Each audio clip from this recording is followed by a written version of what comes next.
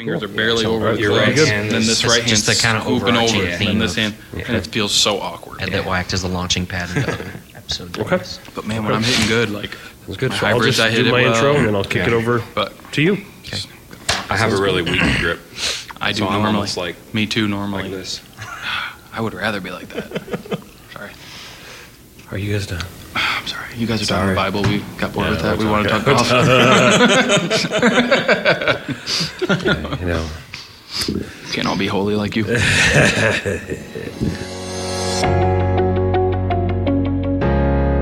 There were even times where Paul, I think, like when he was about to leave Ephesus and he was speaking to the Ephesian elders, he had to say to them, "My hands are clean. I have done everything that I can. I have fulfilled my calling in the Lord, and now it's up to you to follow that or to not." Parents have to do that too. Yeah, that's a good point. We have to do everything that we can, but at the end of the day, our children do stand as individuals before God, accountable to Him. Right.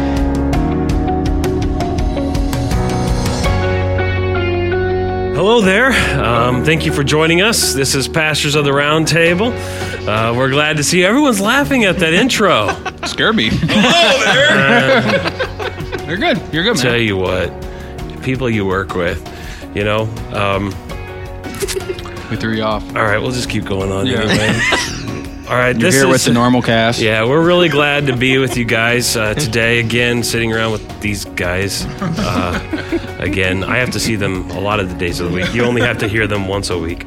So it's good. Pastors of the Round Table is the discipleship podcast of Monroe Missionary Baptist Church, and is brought to you by Together in Christ, the teaching ministry of MMBC in Monroe, Michigan. You usually say Monroe, Michigan a lot.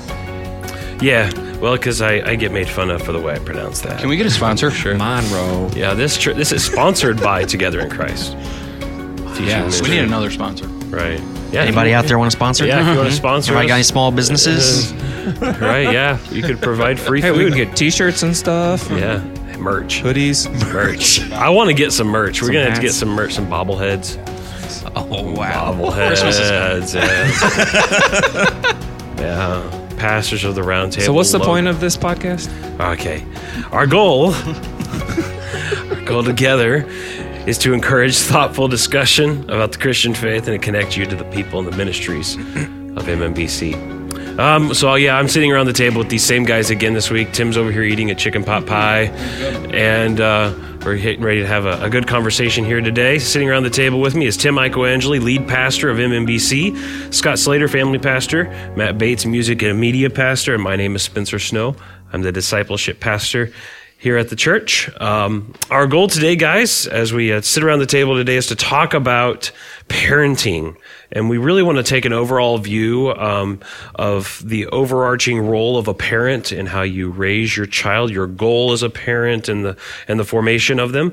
So let's kick it over to Scott. Scott, you want to lead our discussion kind of as we think about that topic? Yeah, sure. So last time we had the episode about marriage, our goal there was to give kind of like the big picture overall, you know, the faith conversation between you and your potential spouse or the spouse that you have now is kind of foundational. It leads to so many other things. This week, we're talking about that same thing as it relates to parenting. Just knowing, okay, as a parent, if I'm a Christian, how do I see my role as a parent differently than what a non-Christian would see their role as a parent? And so we're asking that foundational question in that sense. And so I guess the question that we need to start with is, well, then how do non-Christian, how does the secular world teach parents what their role is in raising their kids? Do you guys think that there are norms, that there are goals that are taught that people just kind of generally understand? Or is that something that we even think about? I think the goal is back maybe a generation or two ago, the goal was for your child to be more successful than you financially, more well off, like that. Kind of set them up for success. Yeah, so it was your job to set them up for success. So in our country, a big push has been education. Mm-hmm. You want them to have a good education.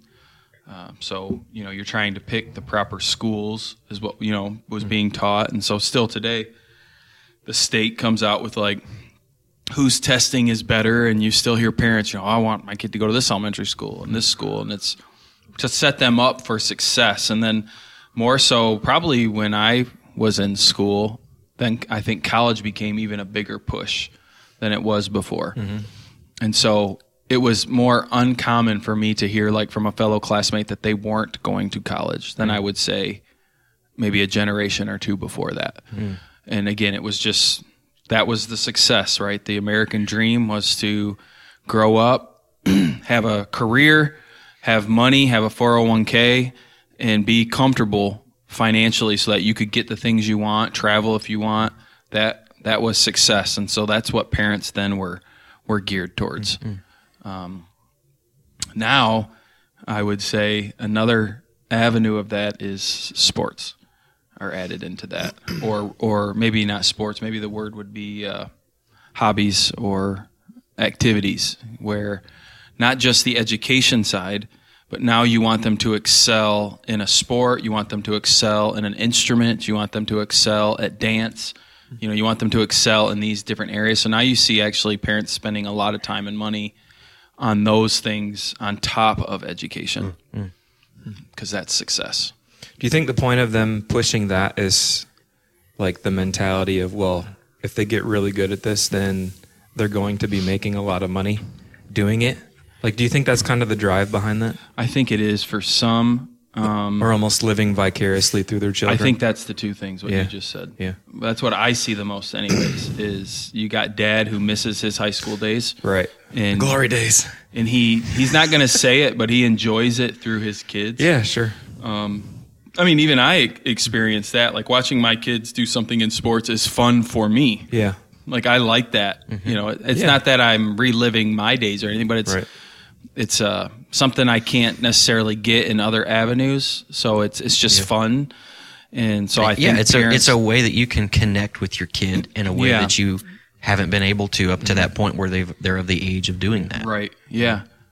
But some is like, that's their plan for college. Like, I can't afford to pay for you to go to college. So I will pay now for you to have trainers and to do these things in hopes that you, and it's really sad because I don't know if parents look at statistics, but not many people get athletic scholarships, or I'm assuming even scholarships for instruments or for their voice. Like, the numbers are really low. Right. So, but I think that's the purpose behind it.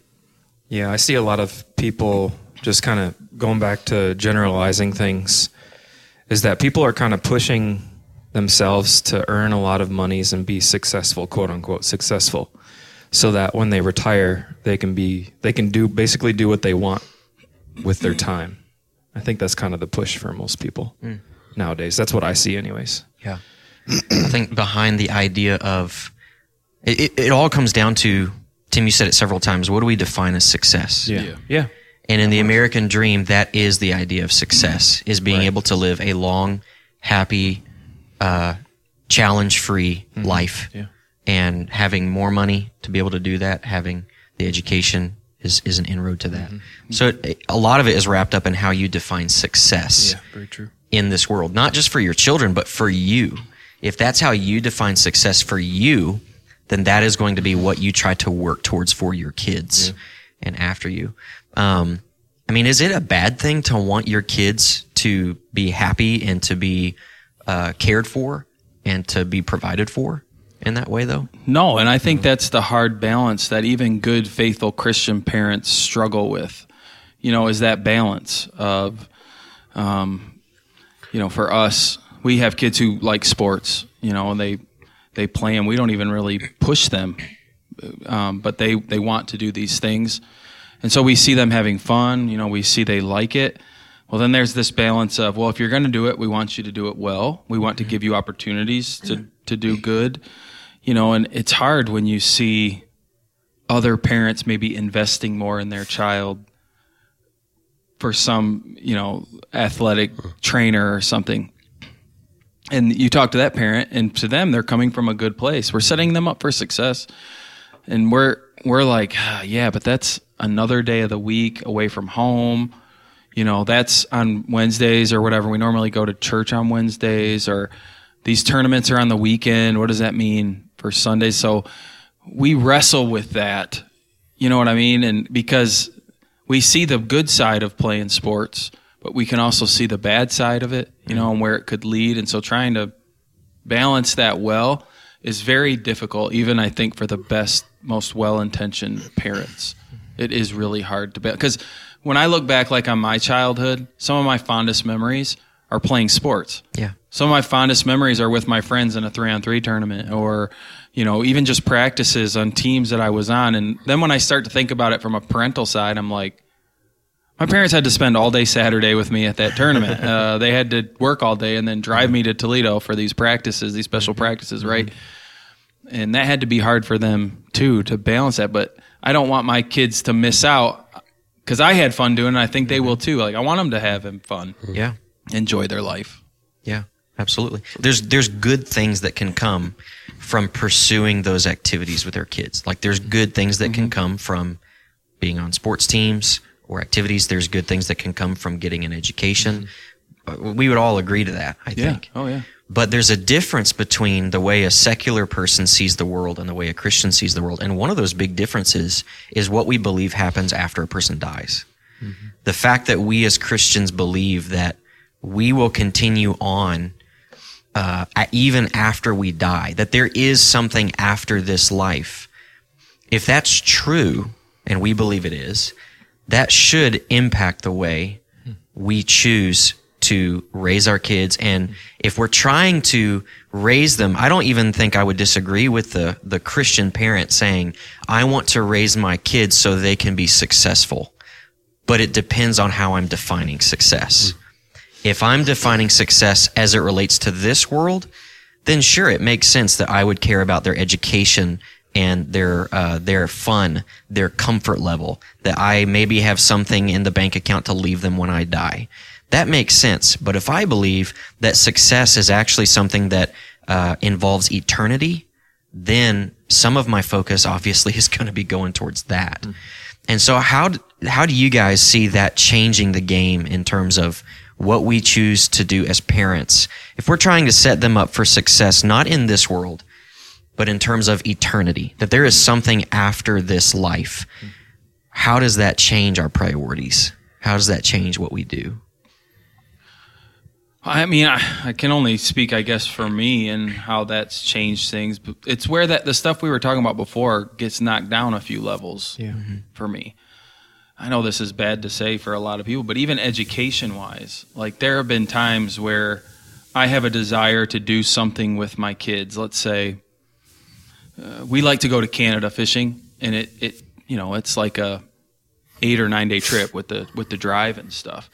And it's something I want my kids to be a part of with me because it's fun. I just think it'll be a good time with Dad, and Amanda's dad goes and her brother goes. So it's kind of like a family thing, But then my wife, who works in public education, is like, they're going to miss school for a week. I say, I don't care. It doesn't matter to me if they miss. Yeah, but their teachers I don't care what they're. It's my job to raise my kids how I want them to be raised. Them missing a week of school's okay, right? They're going to be fine. Yeah, but their grade might go down. Okay. Like that's something for me that I've weighed. It's more worth spending time with me one-on-one or whatever we're doing. To me, that's more of a benefit. So that's a different goal. And I'm not even talking about like trying to raise them to be Christian or anything. I'm just saying inwardly, I want them to be successful, I guess. And so for me, that means emotionally, spiritually, yes, physically, I want them to be healthy. So I want them to eat the right food and stuff. But I don't think everybody looks at that all the time, especially spiritually is where we would differ the most as Christians. Yeah. Is I have a goal in my mind, which is a difficult goal because I can't force this goal. Like, I want them to be a child of God. I want them to be saved by God's grace. I want them to live for Him. I want them to love Him, even if it means going against the world's standards.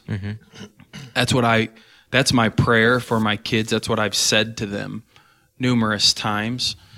But what really stinks is I can force them to eat vegetables. I can force them to do these things, right? I can force them to study. This is just something I can't force down their throat, right? I mean, I guess I can, but it's not going to produce a result necessarily. I can't produce a result.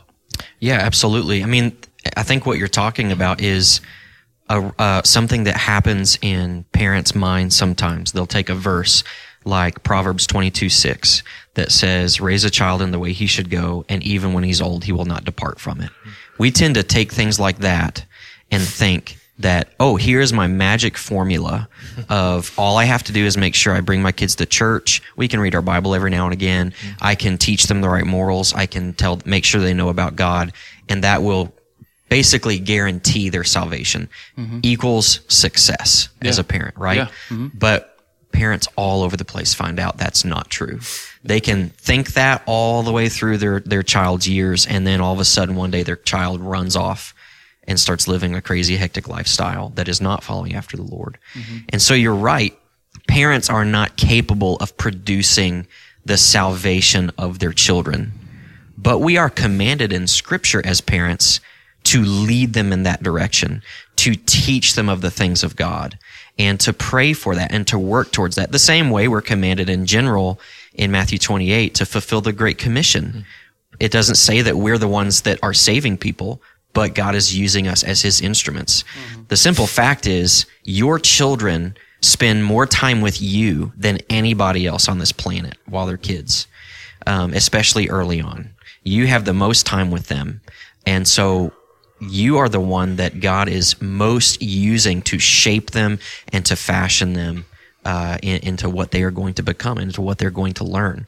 You know, I think it's really interesting, Tim, one of the things you talked about with your fishing trips. I think in this season, as school is starting back more than any, I think parents are starting to wake up more and more to the fact that we as parents are the ones that get to set the priorities for our family. There's all these competing voices that are starting to come to the table to say, no, your kids can't miss school. Those teachers have prepared lessons for them. There's things that they need to learn, or like this is how it has to be done. But you're starting to see these competing things happen in the family where parents are starting, I think, to wake up to the fact of, I might actually have to make a decision that is actually opposed to what the world is telling me, no matter what system that is that's set up. I mean, have you guys seen that lately as well?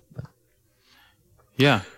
I mean, as parents, we have to determine who we let into our kids' lives. I think that's important.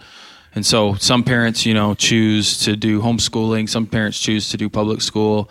Some parents choose to do like a Christian education or something like that. And part of that decision-making process is, who am I going to let in to influence my child? That's part of that process. It's not the whole thing, but it is part of it. And so there's then, to speak kind of what you're saying, if I'm going to send my kid to public school, I am giving now the school some authority to speak to my child and to his life. Thus, I need to respect that authority as well as a parent. So I don't need my kid to see me all the time saying, it don't matter. It don't matter. Because I'm teaching them education doesn't matter. And I don't believe that. Sure. Right? So you have to be wise in those things. But yes, overall, I think most parents hopefully realize they are the ones who have the say in their child's life. Like, even if I let my kid go to public school, but then I find out there's an assembly there that I don't agree with what they're going to be saying, I have full right to say they're not going to that. Now, it might make me have to go out of my way, right? It might mean I have to leave work. I have to go get my kid because the school's going to be a turd about it, let's say. Well, fine, then you got to come get your kid during that hour. Okay, I'll try to do that. But I have the right to take them out or to put them in. Like, and I think parents are seeing that probably more so maybe than before.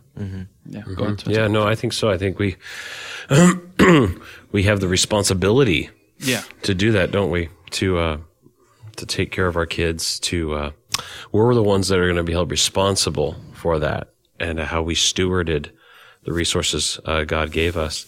I think whenever we live with this eternal perspective and realize the next world is coming, it helps us to actually help our kids then live rightly in this world. And one of the things I think that happens is you realize life is not infinite, and I cannot do everything. I cannot give my kid every single fun opportunity, and I cannot give them every single educational opportunity, and I cannot keep them from everything sinful in the world.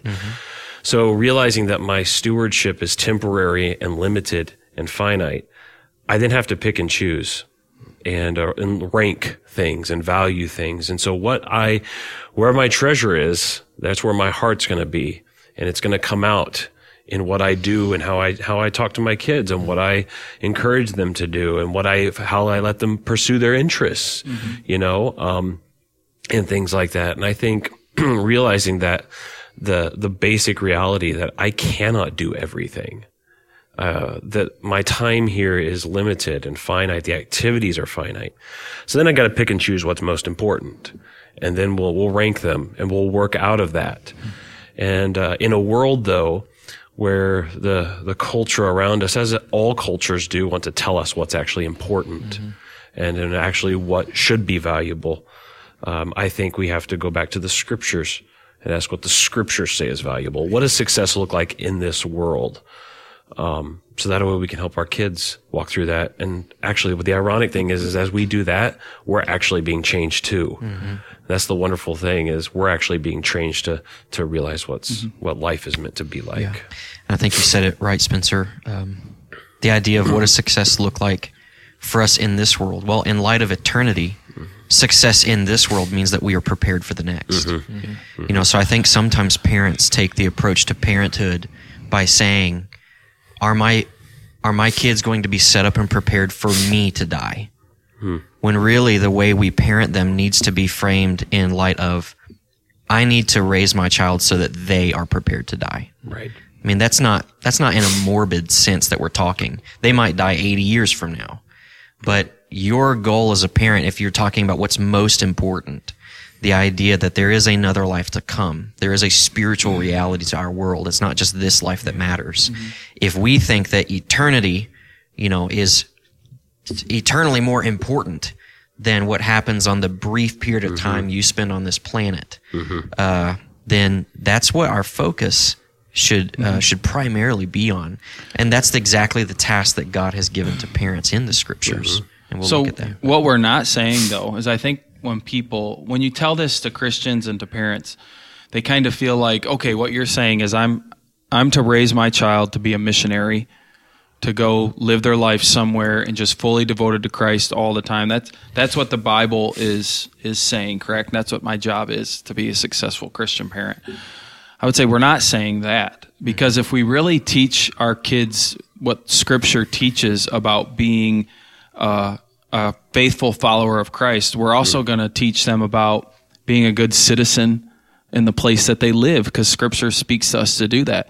Scripture speaks so often about us being good employees or good employers if we're a boss, right, or just someone working. Scripture speaks to working that way. Paul uses references of sports all the time with this assumption that the people he's talking to know of at least or participate in sports and about training yourself in godly ways.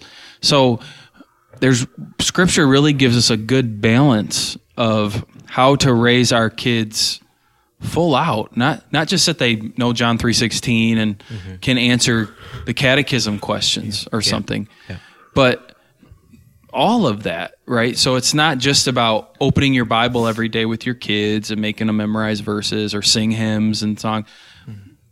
I think we would all agree Scripture would give us more than that when it comes to parenting, and it would envelope all of it. And so we're not saying like get out of all of that stuff and be focused on just spiritual things all the time. No, I think what also the reality is Christianity must be taught, but it's also going to be caught by how you model it. Sure. I am influenced dramatically, not only because of the fact that I was raised as a pastor's kid, but because I saw the way a husband and a wife that are both professing Christians function. I still live out of that, and I'm modeling that. And so much of what you're going to teach your kids is going to be caught. You're going to be an example to them of what the Christian life looks like as a mom, as a dad, as a parent, as a husband, as a wife, as an employer, as an employee, as a citizen, as a church member. Your life is going to reflect that to your kids. And so how you live your life, chances are they're going to model it after you, and you're going to be scared. I see my children today sometimes, and I'm like, I either see myself or I see my parents. I see like my father or my father-in-law and my boys sometimes, and I'm like, sometimes that's funny. But my point is, I think one of the wonderful things about family is that God gives us, discipleship is not something where we often think about it like a monastery, right? Yeah. Where it's like me with my master and the sensei, and he just teaches me the ways. It's a communal thing. God put us in families because we need each other. He put us in a church because we need a spiritual family. He put us in literal families because we need each other to model these things to each other, to speak the word to each other. And as we do those things together, I think that's actually how Christian character is formed in the midst of all those things. I would say I feel a weight as a parent, and I would say even more so as a pastor who is a parent, to never miss opportunities to speak spiritual things into my family. And so I really do feel that weight because I don't do it all the time. I don't know if you guys are experience that at all, but where it's like going to bed and maybe reflecting on the day or something, and you're just like, man, I miss this golden opportunity, or we didn't pray at dinner today. And I never even said anything.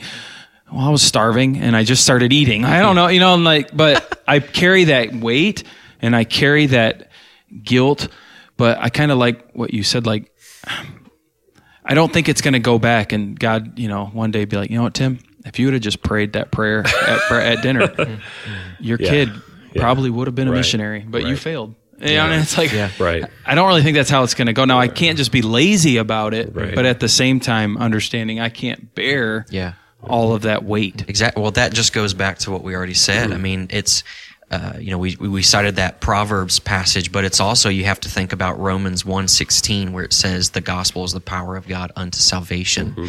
That it's, if your child becomes a Christian and they are in fact prepared for that next life that is to come, it's not because of what you did.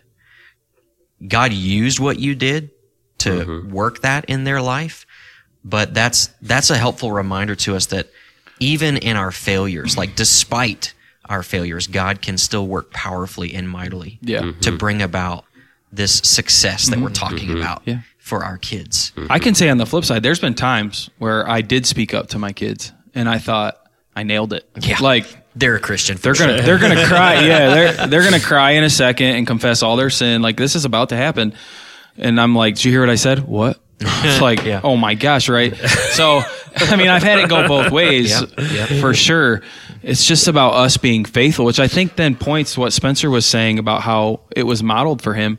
It points to how important it is for us as parents to make sure our walk with the Lord is what it needs to be. To be faithful to that, because then when something springs, how you respond is coming from who you are and what God has done in your life. And your kids will recognize, those things. And so we have to be faithful personally. So we're going to see this in a passage that I wanted to open for us. So let's go ahead and do that, because I think it'll just lead to more exploration of what we're talking about in terms of our life modeling it. But one of the passages of Scripture we can go to that is foundational for parents is Deuteronomy chapter 6. And I'm going to read several verses starting in verse 4. It says, "Hear, O Israel, the Lord our God, the Lord is one. You shall love the Lord your God with all your heart, with all your soul, and with all your might. And these words that I command to you today shall be on your heart. You shall teach them diligently to your children, and shall talk of them when you sit in your house, and when you walk by the way, and when you lie down, and when you rise. You shall bind them as a sign on your hand, and they shall be as frontlets between your eyes. You shall write them on the doorposts of your house and on your gates." That's stopping at verse 9. I think the thrust of what is trying to be gotten at there is the fact that, he just gave what we know as the greatest commandment. And rightly following after that basically is saying, you're teaching these things to your kids, but what does he reference next? It's not You need to have a time where you sit down every single day and open the Bible and instruct. He kind of gave a picture of like, this is an all of life type thing. It's when you're walking. It's when you're waking up, when you're lying down. It's when you're going by the way, when you're sitting in your house. You have reminders posted in your home and on your hands and frontlets between your eyes. It should just be such a part of your life that you use these moments, these specific moments that come up over time to teach your children. Yeah. And that's exactly what we were just talking about. Yeah. This idea that you're just looking for those individual moments throughout the day to speak into some kind of spiritual truth to your kids as you're trying to teach them, no matter what age they are. We see how God was actually really specific in this, because so often with Israel, he would say, all right, place some stones here, right? Set this up here. And the whole reason for it was one day when you're walking by this with your kids and they ask, hey, why are those stones like that? You can tell them what I did here, right? You can tell them, like, God specifically gave Israel these opportunities to speak into, and same with like Passover. There was like this big long thing. The kids were a part of it, and they would tell them the story of Israel and what God had done for them, and so it's the same in our lives, where we should think about those things and set up opportunities to talk about stuff and to remember the good things that God has done for our family or in our life, and to speak those things regularly to our children, just as we go about, like, I don't know, maybe it's a picture you have in your house that has a memory, and I remember that time, or whatever it may be. God gives us those opportunities quite often. And we work towards those opportunities. So you're actually talking about what he says later in chapter 6, verse 20. He says, when your sons ask you in the time to come, what is the meaning of the testimonies and the statutes and the rules that the Lord our God has commanded you? He's assuming your kids are going to ask you. Right. Which means he's assuming that you're going to be bringing your children before those things on a regular basis. That they're going to have some kind of acquaintance with the fact that there's something special about this over here, and there's something that we have to talk about. And so it's the assumption that that's going to be happening, that your kids are going to ask you kind of those spiritual questions, that they have those opportunities. And God even gave us something, I think special, but like the rainbow. Yeah. All kids notice rainbows in the sky, and they're cool to look at, Yeah. and it gives us an opportunity. Why is there a rainbow? Why do we have that? And your smart kid will say, well, it's light and refraction and water, and you're like, I don't understand that, but no, it's, you go back but I mean, God gave us that. That's why that is there, and it gives us an opportunity to teach our kids a truth about God and a loving thing about God. That's one of the great things about like when your kids are young and they're just exploring this world and they're trying to figure things out. Right. The first time your kids see, or the first time you see a rainbow in the sky, like your kids might not even notice it at that age, but when you point up and you say, look at that, you see that colorful thing right there? Right. That's called a rainbow. You know where that came from? And that gives you a chance as a parent to speak into the Word of God, the history of His people and of this world, and its root and foundation in God's creation. But it's also a chance to speak the gospel to them, to remind them. I mean, you can use the story of Noah to teach about God's judgment on sin and God's salvation of His people. And that really is, when we ask the question, okay, so we're meant to teach our kids about the Lord. Well, what are we supposed to teach them about the Lord? In that same passage in Deuteronomy chapter 6, after he says in verse 21, then you shall say to your son, we were Pharaoh's slaves in Egypt, and the Lord brought us out of Egypt with a mighty hand. And the Lord showed signs and wonders great and grievous against Egypt and against Pharaoh and all his household before our eyes. And he brought us out from there that he might bring us in and give us the land that he swore to give our fathers. The first thing we're to teach our kids is about the salvation that God brings us. What are you supposed to tell your kids about these commands? He says, teach these commandments. Well, the commandments that you teach are always based upon the fact that God saves. The first thing our kids need to know and to learn is the fact that they're a sinner in need of a Savior, and that God has provided that Savior to them. Right?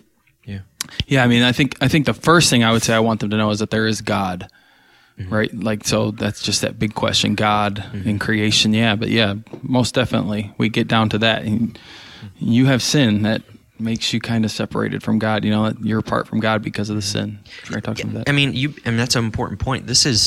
You're teaching them as progressive, Yeah. you know, in a sense. Like Yeah. one of the first things you need to try to teach a little child is God exists. And then we build upon that, right? Right. God exists. If God exists, that means he has a certain level of authority Right. on this earth. That means he has a certain level of authority over me. What happens if I break that authority? So it's just it's a complex system that you're slowly building upon. You know, we're not going to, you know, save them in one conversation when they're 2 years old, right? I'll just dunk them Unless you're underwater. Spencer's kids, maybe. I mean, you know, I mean, I personally think we underestimate kids Oh, for sure. in They're their smart. in salvation. Yeah, absolutely. Honestly, too, I think, of course, they're not going to speak like an 18-year-old or a 35-year-old, but there's a reason why Jesus does say, "Of such is the kingdom of heaven." Yeah. I'll take these kids. You disciples can go away for right now. I'll take the kids, the babies, the infants. And I think we need to not be, while we want to progressively teach them and teach them at their appropriate level, we also want to realize that they have at that age, they're a sponge soaking up everything. I mean, you put your kids in front of a cartoon show, it'll be amazing how much of the narrative they'll pick up and the themes and the storyline. And so I think if you're teaching your children these things, you know, if you're, on the one hand, we don't want to be legalistic about saying you have to do this at a set time and place, but on the other hand, we have the principle of everything should be done decently and in good order. And that's a biblical principle too. And so we want to make sure that this is a regular pattern and habit in our lives. And honestly, one of the things that as a parent you realize is that sometimes the best people to call you out are your own children in funny ways, and they humble you. And then that calls you upon to express repentance and confession of sin and the gospel promise again to them. So yeah, I think we want to build these things up. We have to construct them and these things for them and teach them, but also do it at their level, but also understand that they're going to soak up a lot more of this. And God told us to do this, and he didn't do it and just do it just to do it and hope it works. I mean, it doesn't mean it's a guarantee, but there's also the other side of, generally speaking, God blesses faithful parenting. Yeah. Generally speaking. Doesn't mean it's a guarantee, but it does mean if you're being obedient to God, generally speaking, he's going to use that to create faith in the hearts of your children. I mean, Proverbs 22:6 is not a hard and fast rule. Right. You know, it's not a formula that guarantees a scenario, but it's there. It says what it says, and we can't right. discount that. Right. I actually studied that before this just because I knew that this question would come up, because I've heard that from parents before who are struggling with a wayward child, and they put the weight on themselves saying, if I would have trained them in the way they should go, this wouldn't be happening. But actually in the original, the word should is not there. And so it says basically, train a child in the way they're going, and they will not depart. And so it's actually speaking to discipline, saying if you let them run amok and you let them keep going that direction, Don't be surprised. don't be surprised when they don't depart it when they get older. And there's kind of more to that, because Proverbs 22:15 speaks about the folly in a child's heart and how you have to get the folly out of them with discipline. Proverbs 29:15 speaks that too. So there's precedence within Proverbs that makes that sound like it makes sense. So the people who interpret scripture, you know, and not interpret it, but who are writing out the Bible from the original, right? We have all these different versions. Most of them have put should in there because that's their interpretation of it. But really, if you take should out, it kind of makes more sense. It does the exact opposite, saying, Well, and it could go both ways. It can go both ways. It can You're go right. both Yeah, ways. right. You know, if you raise your kids one way, don't be surprised that they turn out that way. The Right. logical consequence, oftentimes, exactly. wisely, generally speaking. But yet we still see kids Right. from just horrible situations come to know the Sure. Lord, right? Praise and so, God. yeah, and we praise God for that. And it's the same way. You can see parents who Right. are faithful Christian people and who've loved their kids well Right. and shown their kids grace, and again, not perfect, but yet Right. they don't follow. Now, I don't know how you guys are in your family, but you know, I have I have a sibling. Me and him are different. My parents raised us both. We were in the same house. I'm sure they did some things different, but what is to account for that? Right. Like, what's the reasoning behind that? Yeah. I would say God is, I don't want to give my parents all the credit, but I can't say they don't deserve any of the credit either, sure. Right? And I think a lot of families have faced that before where, you have this kid who goes on to serve the Lord faithfully. You have this one that does, but this one doesn't. Totally turn. Right. How do you account for that if this verse means if you raise them right, they will turn out right? Well, you think about Abraham. He had Isaac and he had Ishmael. Yeah. He taught both about the Bible. Just like Isaac had Esau and Jacob. Yeah. Again, both were taught the Bible.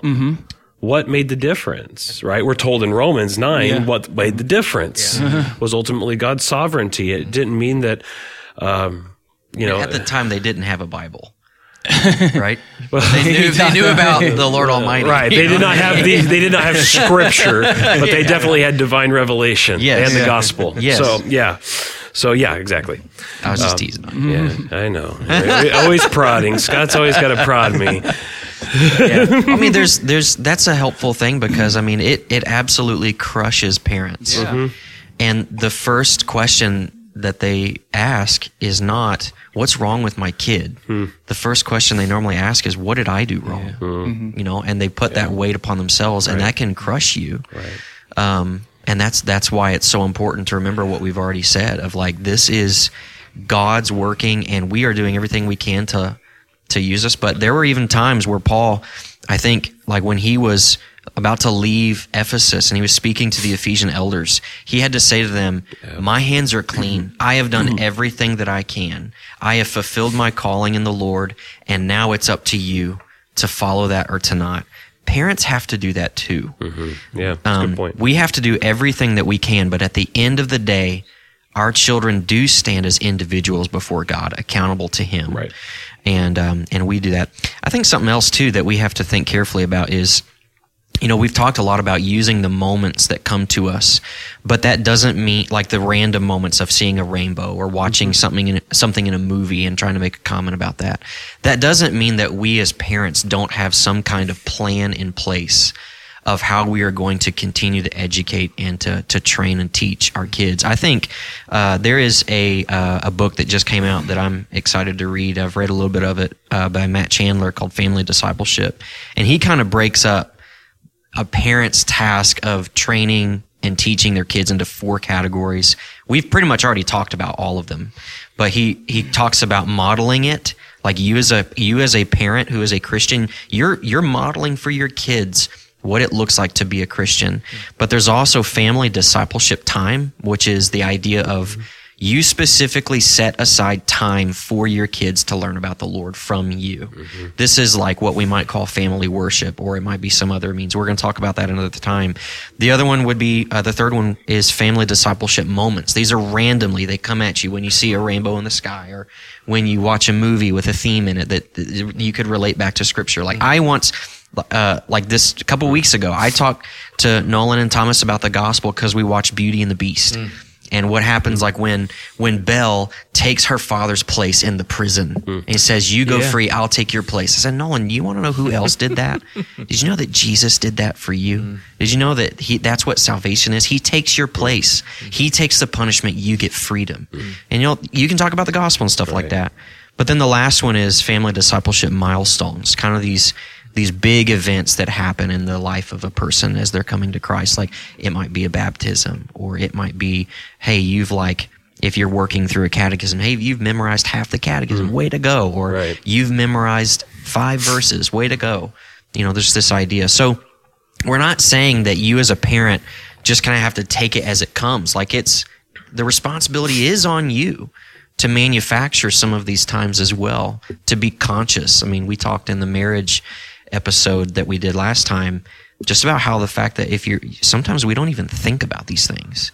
We've just got to be thinking about it. Absolutely. So you guys have any thoughts about that, about those 4 categories? Real quick, I think that a great point about scheduling time is we recognize that with sports activities that we have to schedule sports practices that are organized. or with sending our kids to school or doing homeschool, whatever it is, we carve out times intentionally to do that. There's some reason we have this idea in spiritual things that we don't want to, it's more spiritual to be unorganized. I think sometimes we have that idea. Holy Spirit driven. Right. But the idea is Christianity is something that needs to be taught. You have to teach it. You have to educate people in that, in the faith. And that, what that means is any other place that you have to have some kind of intentionality and organization. God has organized the Bible for us. And so I think just being encouraged to think about the Christian faith that way doesn't mean it's always a tight, organized box. But at the same time, I do think to remember that just like in those other things, we realize that produces better results. It's going to be more quality if we're actually doing these things at carved out times. I think the next podcast we're doing, Parenting Wise, we'll talk more specifically about family worship, right? Is that the next one? Yep. Where we'll talk about that in more detail of what that could look like, family worship, setting aside times and all of that. I'm glad you guys bring that up, though, because it could have seemed like that from what we were talking about, that we were kind of pushing that aside.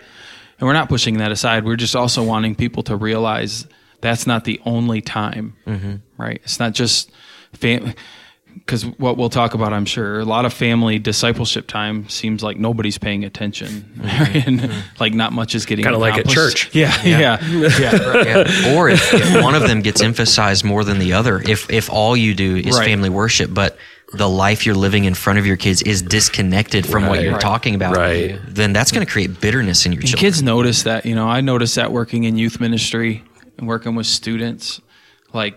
You could definitely, I think, at times see a correlation with like kids who would just disappear after it all. Like you've been teaching them for 6 years the Word of God, and it seems like they get it, but then they just disappear. But then you look kind of maybe their home life, and it's like, well, yeah, your parents aren't always super consistent, and I know something, maybe they live this, and it's just like, well, it kind of is adding up, right? It starts to...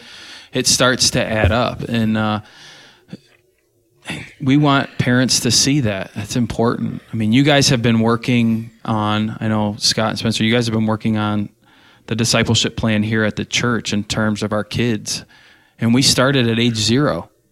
Like, what do we want our nursery workers telling our babies all the time? Somebody might say, that's stupid.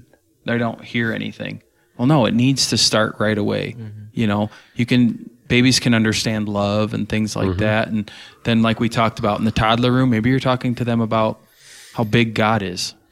He's so big. He's like bigger than this building. Yeah. You know what I mean? Like Nolan asks me the question all the time, is God bigger than the Hulk? That's nice. It's like to him, the Hulk is the judge of everything. That's a standard Hulk. Is he 3 Hulks big? That's awesome. That's awesome. That's awesome. Yeah. But they understand that way, right? That's where he's at right now. And so you're just trying to be faithful to teach that. And we can set that up, though, in the church. But again, we see them on a Sunday for an hour. If they come to Sunday school and church, your kids get 2 hours with us. And then they're off at home, they're off at school, they're off hearing a lot of other things. And so it doesn't fall on us, as pastors to raise the kids. It doesn't fall on the Sunday school teacher. We will do our best with the time we're given with the child. But the direct results doesn't say, that verse that we were talking about, train a child, was to parents. Wasn't to pastors. It's the parents' job to do that and to live that life. I can't look necessarily at my church and say, you failed my kid. I have to look at myself. I mean, the role of pastors is to train and equip the saints for the work of the ministry. Well, parents, if you're a Christian, guess what? You're a saint. And guess what? Your first ministry is that God has given you, every parent, is to your children. This is Ephesians chapter 6, verse 4. It says, fathers, do not provoke your children to anger, but bring them up in the discipline and instruction of the Lord. You are commanded by God to raise your kids in the discipline and instruction of the Lord. So like this podcast episode, like we said, is the big overview of what does that mean? The fact that my kids are going to not just live this life, but eternity is coming. I've been tasked as a parent to discipline and then train them in the Lord. How do I view that? Am I prioritizing that? Do I have a plan for how that's going to happen? Because that is the God-given task of every single parent. And, we're going to be diving into more of the specifics of how we do that, but that's really been the focus of what we've been wanting to get across in this episode. So, Awesome. It's good. Hey, I have stuff to say. I saw you took a lot of notes. Why are you taking? Matt, Why are you taking so many notes? Sorry. Listen, We're going to the closer. Going to the closer right You now. need to, because You're you're a closer right now. Okay.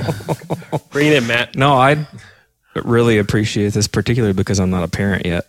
Yes, you are. Well, technically, yeah, I guess. you are.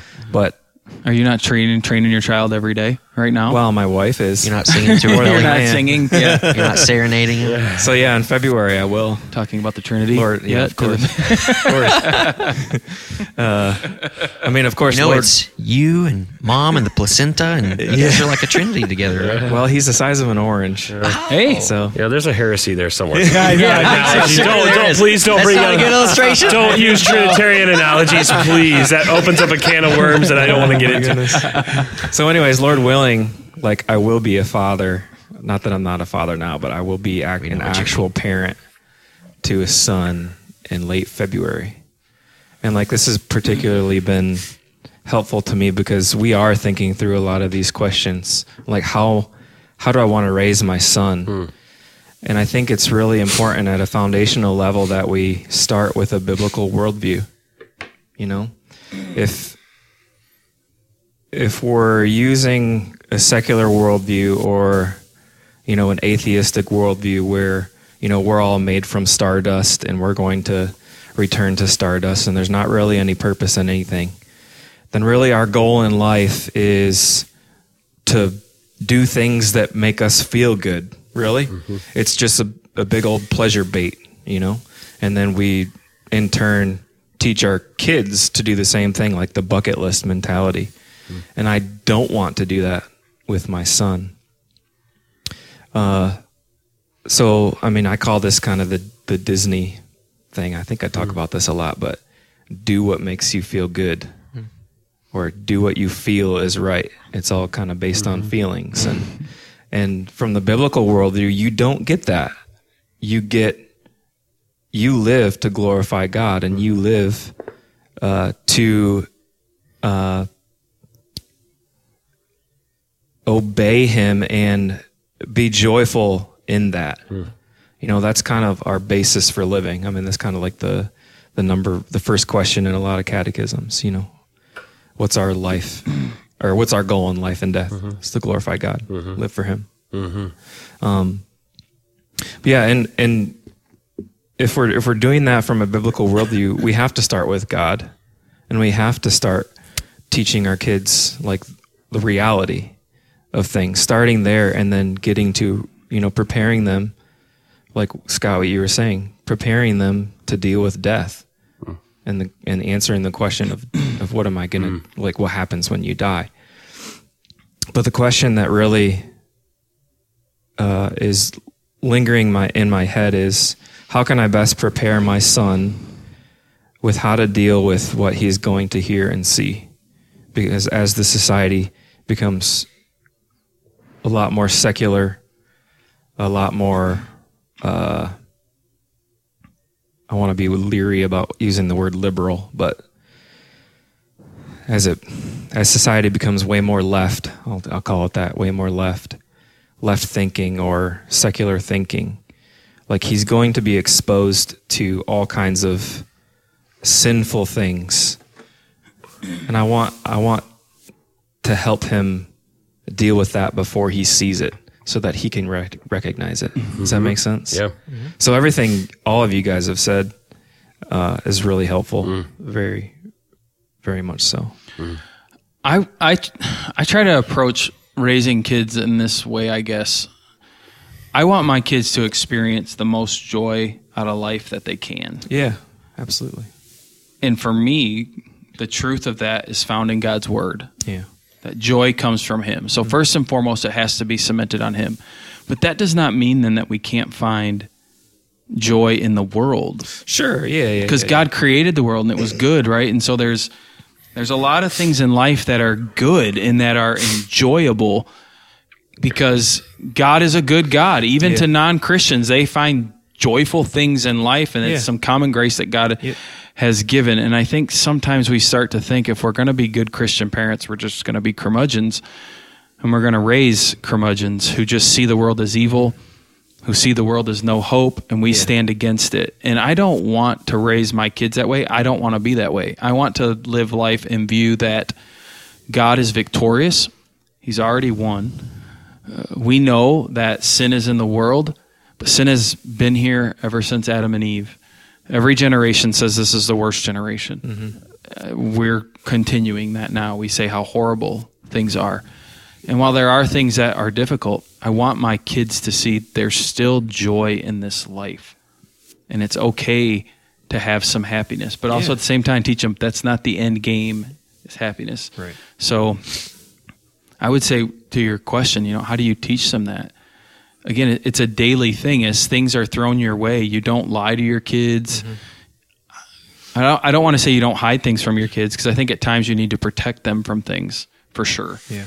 But you can't protect them forever. So you have to be honest. So like just the other day, I asked Jackson, I said, hey, has your school ever talked to you about LGBTQ stuff? Like, what do they say? And he said, I don't think they've ever said it. And I said, okay, good. I'm just curious if they're pushing it or something like that. Is that a sandwich or? Could be. You probably were sheltered from a lot of that stuff as a PK, right? I don't know if it's like a BLT or what that is. But